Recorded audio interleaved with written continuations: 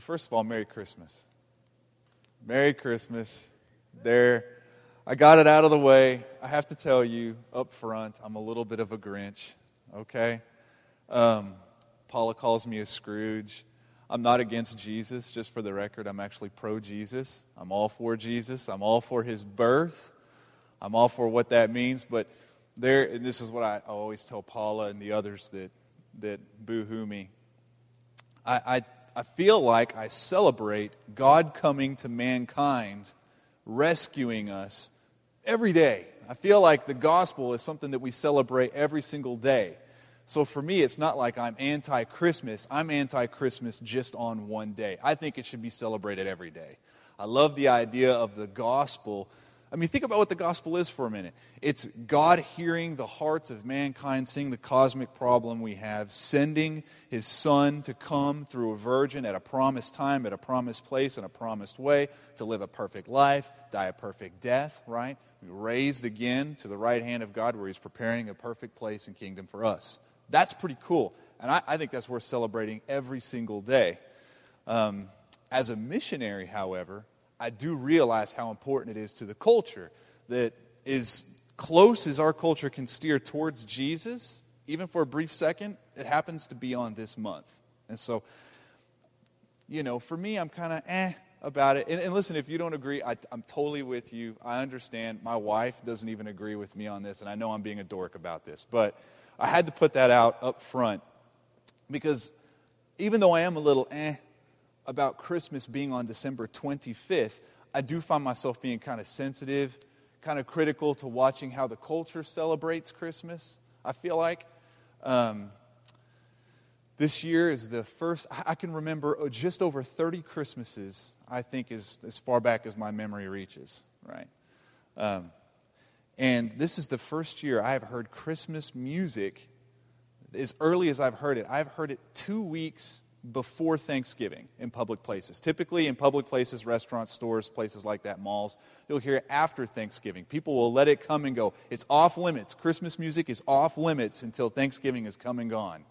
Not this year. I don't know if it's the economic slump. I don't know what it is, but for some reason, I'm hearing Bing Crosby 2 weeks before Christmas. I mean, we're still eating Halloween candy 2 weeks before Thanksgiving, So it's just, I noticed that. I noticed how cultural our Christmases have become. It's become more of a, like, blowout retail sales.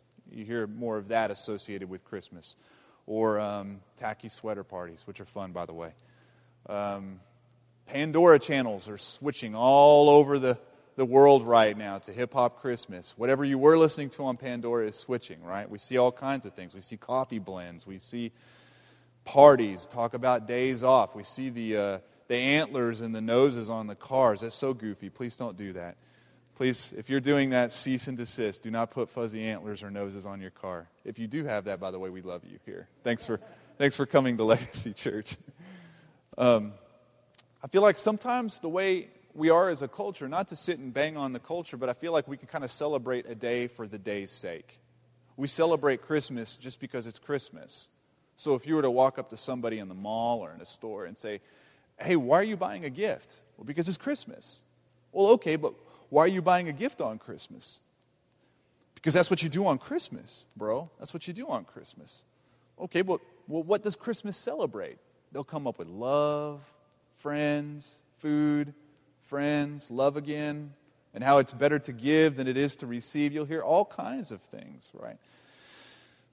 I think even for Christians, we understand why we celebrate this season. We get it, right? It's not lost on us. We understand. But does the Christmas season, does the Christmas moment, the Christmas story, does it affect your entire life? And should it? That's probably another secondary question we can ask. Should it affect all 365 days of the year for you? Right? Does it sound weird to ask a question like that? How does Christmas affect every single day of the year for you? Think about it for a second. It's not a trick question. I mean, how does it change the way you act in March? Sleep, eat, spend money in April, right? How does it change the way you treat your neighbors in May? What does it mean for the rest of your year? That's what I want to talk about a little bit. I think sometimes we can kind of become like the world and relegate Christmas to 1 or 2 days. 25th, 24th, right? And that's it. Test me if I'm wrong in this. It's really cool and fun to talk about Christmas on December 20th, right? It's kind of like the new easy thing for people to talk to all the whole month of December. It's, what are you doing for Christmas? How many people have said that to you this month? Hey, what are you doing for Christmas? Are you going out of town for Christmas? It's kind of like the new easy phrase to get into conversations, like, how about the Cubs or something like that. What are you doing for Christmas? Right? It's not so fun to talk about Christmas on December 30th or January 20th, right? April 20th. You see a lot of people talking about Christmas then? No. They'd look at you and say, hey, bro, that's kind of over. Move on. Christmas was 3 months ago or something like that. It's almost like what was worth celebrating on that day isn't really celebratory anymore. You know, we've been talking about hospitality for the last several weeks, and this week is actually going to cap off this series for us. We've been looking at grace visiting outsiders as a church. So next week we'll start something totally new. But we've been looking at hospitality from the standpoint of hope, salvation, from the standpoint of community, from the standpoint of mission and being a missionary. This week, as we finish our look into hospitality, I want to look at it from the standpoint of Christmas. And that sounds like a bizarre angle to look at hospitality from, but it's brilliantly placed for us in the Scripture a certain way. Now, when I say hospitality, don't think the typical thing that we've been brought up to think, which is having the buds over for food or having your friend over to spend the night or being nice to a pastor or whatever. That's typically what we think of when we think of hospitality. We've been borrowing and using a real functional definition that Tim Chester uses in his book, A Meal with Jesus. And he says hospitality, and I agree, it's been very helpful. Hospitality is making space, it's welcoming, it's listening to the context of people's lives, and it's providing for very deeply. Now that's a better definition, because now you're not just hosting people in your home, you're hosting them in your life. You're hosting them in your schedule. You're hosting them in your checkbook. You're hosting them in several different facets. You're doing life with people in a hospitable fashion, making space, welcoming, listening to the real context. We all have contexts to us. We all have a story, and then providing for it, right? That's what we mean when we say hospitality. Christmas is one of the most beautiful pinnacle scenes of hospitality in the whole Bible, second only to the cross. And that's why it's probably the most told Christmas story in the whole Bible, second to the cross. It's a paradox for us. It's a tale of two hospitalities, really, when you look at it. We met our King with poor hospitality when he came to earth, yet he came to extravagantly be hospitable to us. We see a swap. That's why we call it a paradox. I mean, we failed to make room for Jesus, did we not? We failed to welcome him. We failed to provide for him. But he came to do those very things for us. We did not welcome him into our world, but he was coming into our world to welcome us into his world. We see it swapped. And so what I want to do is I want to look at Luke 2, and I want to march through this text with you. But I want you to remember we're looking at it from the posture of hospitality. And you'll start to see some things pop that maybe you're not used to popping. So it'll be up on the screen in Luke 2 if you don't want to turn to it in your own Bible. If you don't have a Bible and you want one, you can grab one on the way out. They're free on that table, by the way. Luke 2, verse 4, and it says, "And Joseph also went up from Galilee, from the town of Nazareth to Judea, to the city of David, which is called Bethlehem, because he was of the house and lineage of David, to be registered with Mary, his betrothed, who was with child. And while they were there, the time came for her to give birth, and she gave birth to her firstborn son, and wrapped him in swaddling cloths, and laid him in a manger, because there was no place for them at the inn." Okay, pause. Verse 7. The reality of this is what we're seeing is mankind hosted the maker of creation. So understand, creation was enacted. It was begun and carried out through the person of Jesus Christ. We welcomed the master of creation with the lowest and the basest and the dirtiest of all accommodations. We hosted him with the poorest of accommodations. That's what we see here. Most likely, the manger was part of a stable that was cut out of rock. That might be contra to what you've grown up thinking, but the earliest beliefs of what the stable and manger scene looked like, the earliest beliefs were that it was somewhat like a cave. Think of a cave, all right? Even as early as maybe 120 AD, one generation after Jesus, they would have understood this scene to have happened out of what would have looked like a cave. Even current scholars pretty much mostly agree on that, right? But it doesn't really matter. If you have it in your mind that it was a wooden structure like you see in the front lawns with the styrofoam little nativity scene, if that's how you see it, it's totally fine, no harm, no foul. But it is interesting how whenever you do see those scenes, like in little kids' plays or made-for-TV movies, the trough, the manger, is like only as long as a baby. Have y'all noticed that? Most likely it was a little bit longer than that, because that's what animals ate out of. So it was probably more than 18 inches long, and it was carved out of stone. Now, if that's true, isn't it interesting that one day, almost 30 years later, Jesus would once again go into what would look like a cave? He would actually exit the stage of creation looking like it did as he entered the stage of creation. He would leave through what looked like a cave to once again being placed right back in something that looked a lot like a cave. I think that's interesting. It's almost as if God was pointing to the way Jesus would die, even in his birth. Think about it. Strips of cloth. Strips of cloth being wrapped around a baby. Why? To keep them straight, safe, warm. But more than 30 years later, it's going to be carried right back into a cave wrapped in what? Cloth. It's a very beautiful picture that we see being painted for us, man. It's just interesting. The very nature of the birth of Jesus. It's just God showing us. You have a baby coming out of a womb and crying out, totally innocent. And then you'd have an innocent Savior, right? Not an innocent baby anymore, but an innocent replacement nonetheless, crying out from a cross. You would have a baby being carted out of a cave wrapped in cloths to keep himself safe. But over 30 years later, he would walk back into or be carried back into a tomb wrapped with cloth, not to keep himself safe, but because we were kept safe. You see this heavy, heavy, heavy nuancing in the birth scene. Now the thing is the accommodations match, but the hospitalities are vastly different. We hosted him in his birth. He hosted us in his death. And it's all seen right in this one scene. When Jesus was born, we barely noticed him. We barely made room. We barely welcomed the one who created all creation. But in his death, he did all of those things for us. In his death, he made space for us at his table in his kingdom. He welcomed us. He listened to our lives and the cracks in our heart. And he provided at a deep, deep, deep, heartbreaking cost. This is what we see. We met our King with hospitality that was poor, but he met us with hospitality which was very extravagant. So I wanted to make note of that.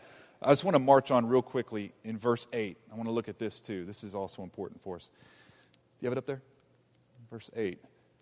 And in the same region, there were shepherds out in the field, keeping watch over their flock by night.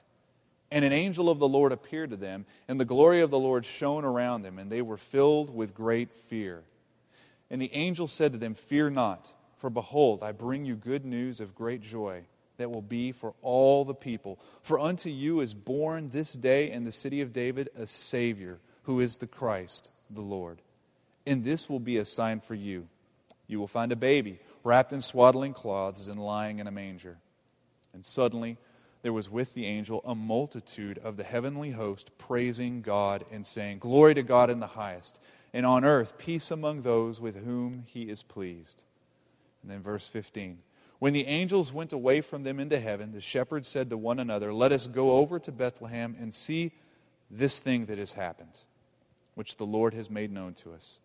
And they went with haste and found Mary and Joseph and the baby lying in a manger. And when they saw it, they made known the saying that had been told of them concerning this child. And all who heard it wondered at what the shepherds told them. But Mary treasured up all these things, pondering them in her heart. And the shepherds returned, glorifying and praising God for all they had heard and seen, as it had been told them. Now, pause right there.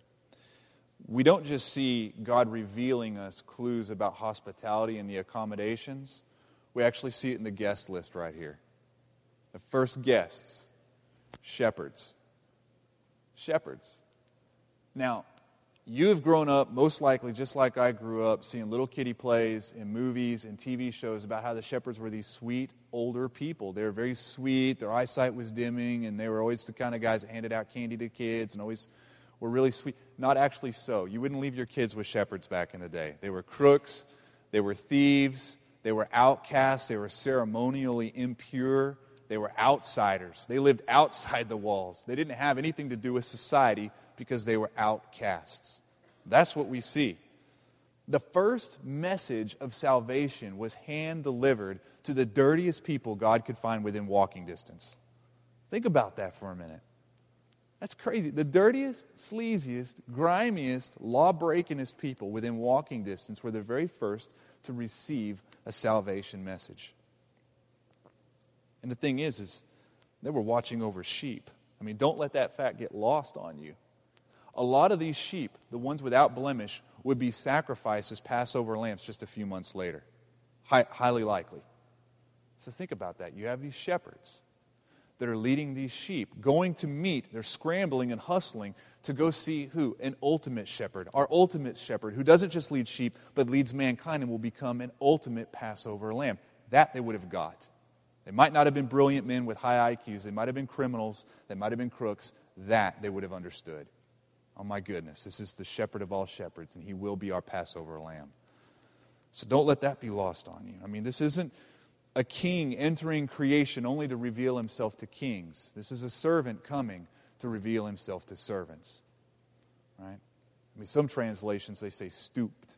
He stooped in creation. This is what Paul says in Philippians 2. Do you have that? I put that on there, didn't I? Philippians 2, and I'm going to skip to verse 7. Jesus made himself nothing, it says, taking the form of a servant, being born in the likeness of men. And being found in human form, he humbled himself by becoming obedient to the point of death, even death on a cross. So Jesus, who became a baby, we would later on treat as a villain. Jesus, who came as an innocent child, we would treat as a drunken rebel. Right? That's how we would see him.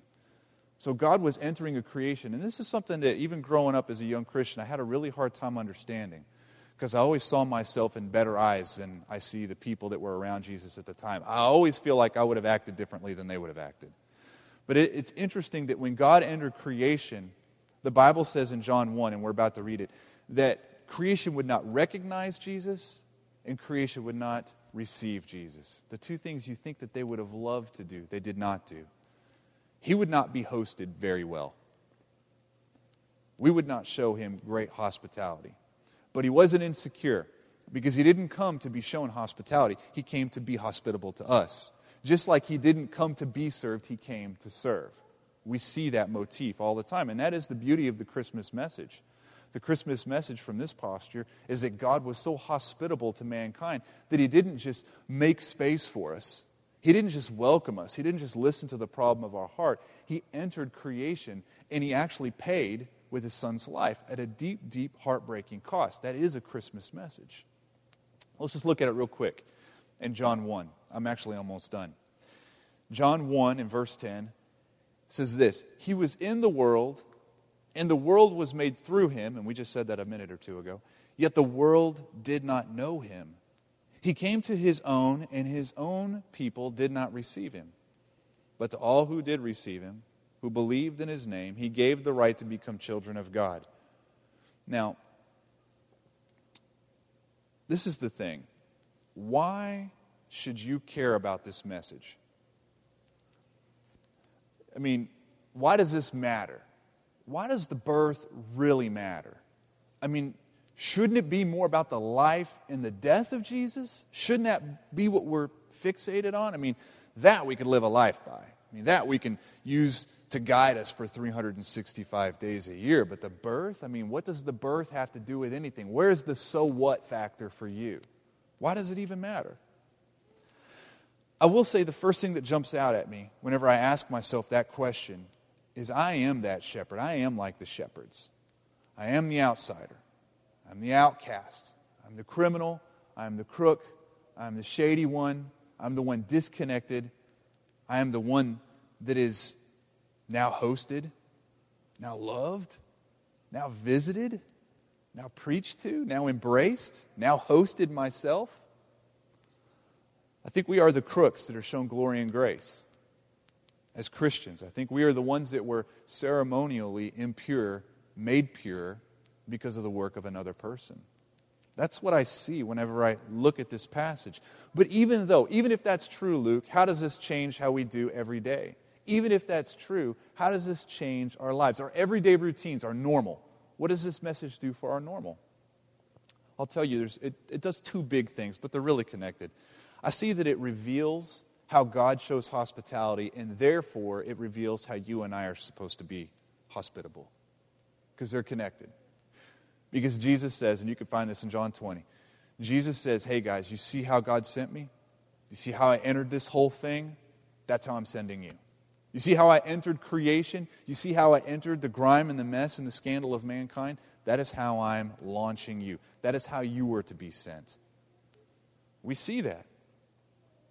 He wants us to go into places where our hospitality might not be recognized and it might not be received quite like we want it to be. Right? Think about that. And we don't like that. We don't like that. We hate that. We want our provision, our hosting to be loved and appreciated and received and recognized. We do. I'm with you. I like the idea of people recognizing the toil that we're going through, the fact that we're opening up our life or our schedule. We like to be appreciated. We just do. We say things like, it's no bother at all. Seriously, no bother at all. Don't mention it. But the fact is we're glad that they see that it was a bother, and we're equally glad that they did mention it, because it makes us feel appreciated. We hate bringing our hospitality to places where we feel like it won't be appreciated. You know, at the laundromat, I know I bring up the laundromat a lot. It's a wealth of preaching illustrations. I'm sorry, it just is. But as we give out quarters at the laundromat every week, I'll be honest with you, 80% of the people, it's the same people every week. And I'm not sad about that fact. That's actually producing fruit, that very fact. Now, some people, they'll get the quarters. There's only 16 quarters and a cup of coffee. Not a big extravagant deal, right? It's enough to pay for a small wash and one cycle through the dryer. And as they come, some people are like, listen, Luke, you have no idea how much of a big help this is. And this is like the 38th time they've gotten quarters. But they're still like, Luke, you have tell the whole church every week how much of a blessing it is. I mean, this keeps me from having to mix my darks and my whites. Now, to you and me, that's just a given. To them, that's a pretty big deal, you know? The fact that they can actually do laundry like what they think normal people do laundry. It's a big deal. They gush. And then you have the people that come up and they're just like, anytime, hey, can you count a little faster? And they get the quarters and they leave. Now, whenever that person comes, there's a piece of me that wants to go, I'm not giving you jack. I'm not giving you just people over here that will appreciate me. There's people I can host right now and be hospitable to that will actually recognize that this is 16 quarters. Don't you know this is 16 quarters? You don't have to have this. I can give it to anybody I want. You know, there's a piece of me that wants to do that. I'm glad Jesus didn't do that with me. And that leads me to this. He wants us to not only take our hospitality to people where it won't be recognized or received very well, he actually wants us to take the form of a servant, treating others more important than ourselves, as Paul says in Philippians, right? Hosting them, especially the scandalous ones, especially the shady ones, the ones with the checkered past and the weird reputation and the personality disorder, right? Especially that person to open up your life. Especially that person to open up your schedule, your ears, your home, your car, to open up everything to this person and do life with that person. Now that is hard.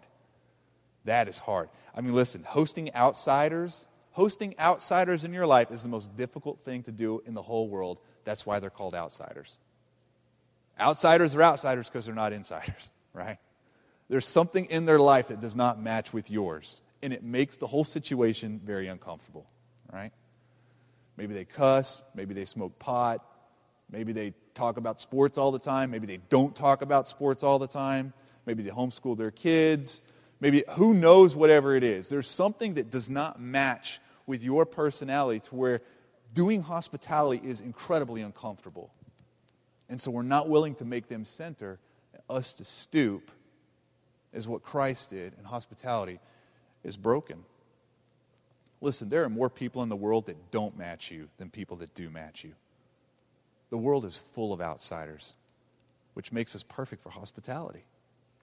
Makes us perfect for hospitality. I mean, that's the gospel. Think about that. We're not a great match for Jesus, by the way. Think about that. I mean, think about how far we are from Him. I mean, what do we have in common with a righteous, pure God that dispenses grace, mercy, love, all in equal proportions and is perfect all the time outside of time? What do we have in common with that? There's actually a deeper gulf between us and God than anyone you can find in creation right now. But yet He initiated hospitality with us, right? And we're recipients at a great cost from Him. So that's how I see the gospel in this. I mean, He first came to the dirtiest people within walking distance, Christ did, and then as He lived His life, what did He do? He just embraced people that were morally defective, spiritually defective, physically defective. That's all He did. Prostitutes, cripples. He's meeting with people that don't look a whole lot different than the shepherds that He originally visited. So, I'm closing it down, which is a land speed record for me. I want to ask you, Christian, who are the shepherds in your life? Not pastors, right? It's a little bit of a trick question, sorry for that. Not pastors, not people who are shepherding you, but who are your version of the outsiders? The broken ones, the ones difficult to do life with, the ones that don't ever appreciate you and probably never will. The ones that are always a little just off to where anytime you're around them, it's uncomfortable and it's a chore to do life with them. Who is that person for you? Because Christmas says that Jesus came to reveal Himself to mankind, especially those who deserve it the least in the world's eyes. So this is what we do.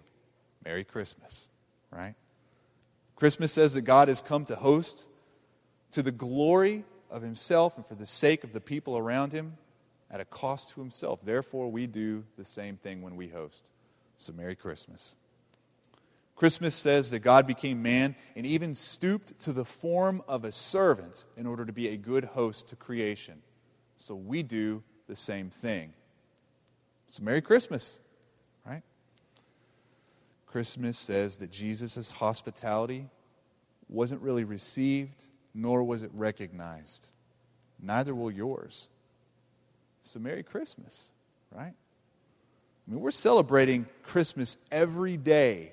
Every day, if we pour our lives out for the unlovely outsiders, for the glory of God and for the sake of the city at a deep personal cost to ourselves.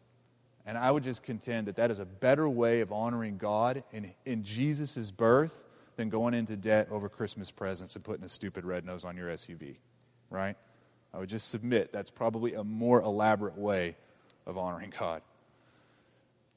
I will say also, if you're in here and you struggle with God, you struggle with Christmas, you struggle with the idea of Jesus being born as God come to man, that's something that you've either not cashed in on or it's something that you're just not sure about.